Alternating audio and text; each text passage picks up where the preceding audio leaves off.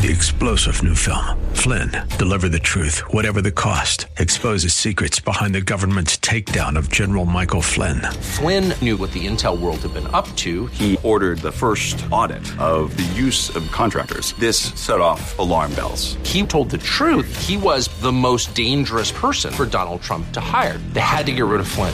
Flynn, deliver the truth, whatever the cost. Available now. Watch it today. Go to salemnow.com. salemnow.com. And now, we return to the purveyors of real estate knowledge, your Real Estate Chalk Talk. Hey, welcome back to the program. This is your Real Estate Chalk Talk, and we're broadcasting from the Rack Shack Barbecue Studio in Eagan, Minnesota. HittnerGroup.com, Hittner Group, all one word, HittnerGroup.com, 612-627-8000. That's 612-627-8000. Okay.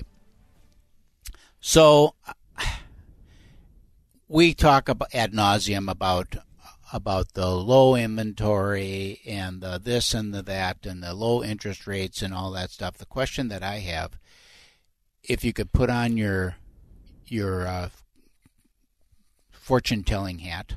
Are you asking me? Should I be listening to you? Yeah. Should I be listening? Should be listening. Both of you. Oh, hold on. Both of you. Okay. Listen. Focus in. My wife is texting me, calling me right now. Yeah. Sorry, yeah, she knows you're on the radio She knows show. I'm on the radio show. I know 10 mine years. does the same thing. So the 12. So the question is, what is going to change this?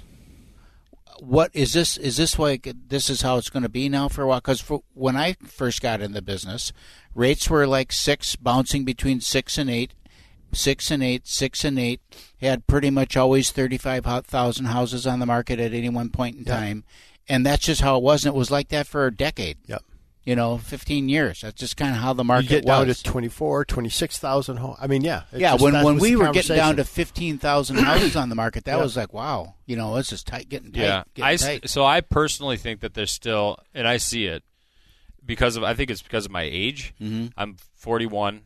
And I have a lot of people that I grew up with and friends and family that they're just hanging out in their house. So I think it's going to take that generational shift out of that home still. And I think people are staying in their houses. Do you think the attitude about home ownership has changed?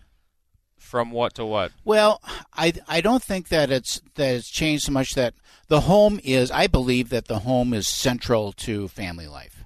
I mean, I really believe that in my core. Yeah.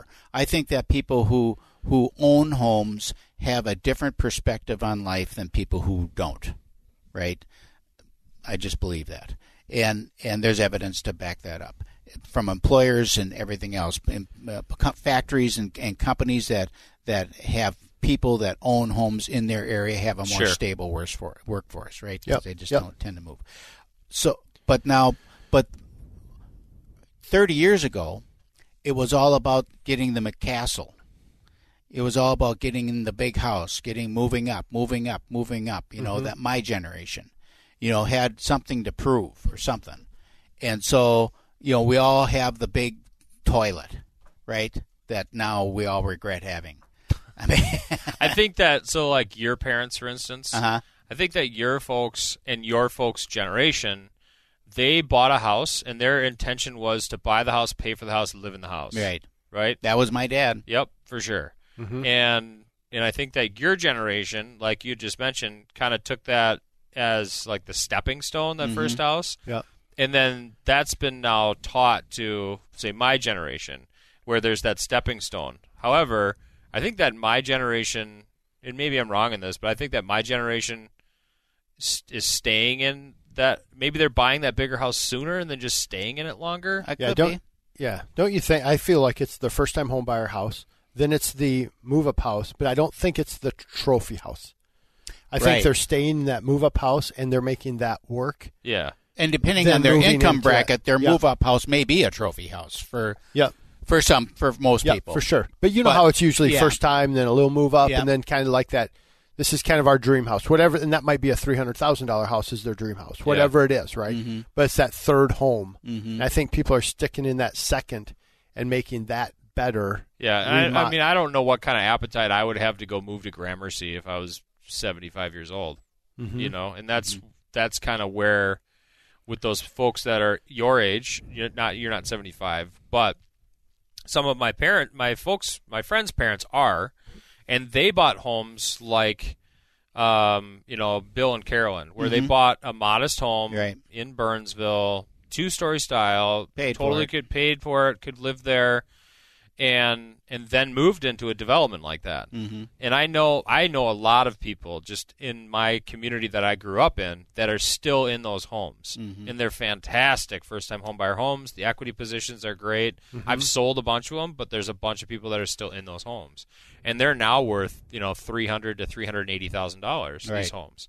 And they've been paid off for they've been paid off for 10 years, 20 years, 12 years, and they're just sitting there. And and the appetite for me personally, gosh, unless there was something that a need that I had to go live in community living like that, I just wouldn't want to do it. I wouldn't want to do it. Do you think some people, though, when they're getting to that age, though, are looking at, do I go to community living or do I move out of Minnesota? Minnesota is not an ideal state to retire in. Right. Yes. In terms from the tax burden and stuff like that. So do you feel like that's the point that they're moving not only from that home but out of the community? So I think that, and I don't know because I've never been anywhere else. I grew up in Minnesota. I've stayed in Minnesota, but I think that our family values in Minnesota are super strong. So people don't want to just leave their family. They have grandkids that draw them back, and they have this, that, and the other thing. So they do what they can to have kind of that winter home, and then come back because they have children that are here with kids that are grandkids that are here, and they want to be with them.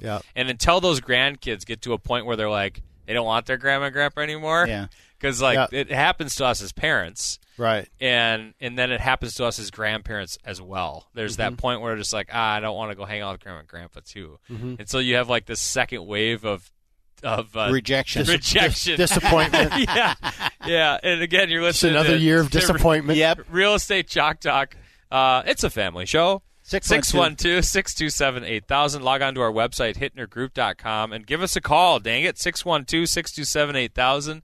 Love having those conversations. We sell real estate. We help people buy and sell real estate. 612-627-8000. Yeah, there is that second wave of rejection, right? I was talking to Jan about it a little bit ago, and because we go on these summer vacations to Colorado, and when we're out there and we're doing different fun things as family, right? And the kids my daughter's 11, and Nikki, my wife's sister's daughter's 11, and then we have a pair of 8-year-olds, and then there's the third wheel or fifth wheel in this case, Trinity, who is 6, and she just goes with the flow, right?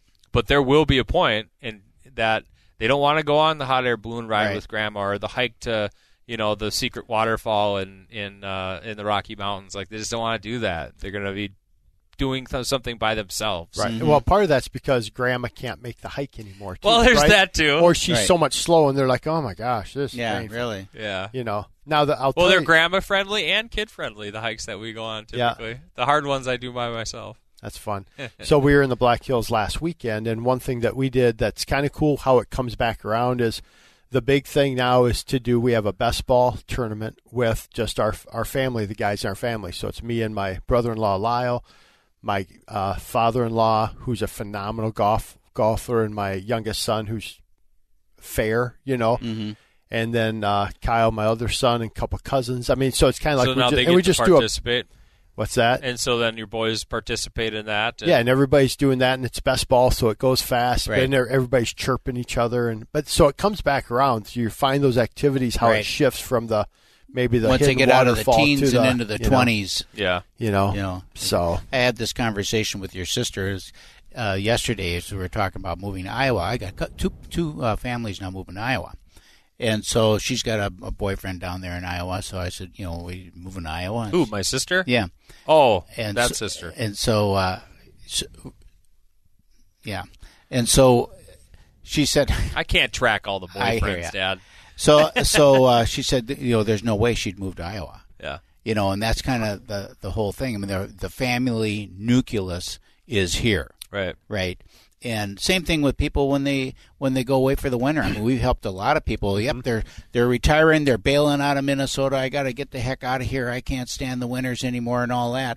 We're moving to Florida, And in about 2 years, they're moving back. Yeah, I had the same thing. Yeah, they're moving back. I just recently had that happen where they moved away, and then I got a call about 18 months later. Said, "Yeah, can we get a condo in the area there? Base camp, perfect. We're right? coming back. Yeah, we got to be but back here." Now they can keep their base camp somewhere else right. for the tax reasons. So they'll go there. They're there for 6 months and 1 day. So that Florida is the state of record, for tax purposes, and then they come back for and a lot of people have lake places, so they come back, and that was a thought too, is that we'll go down there, and then we come up here, and we'll be at the lake.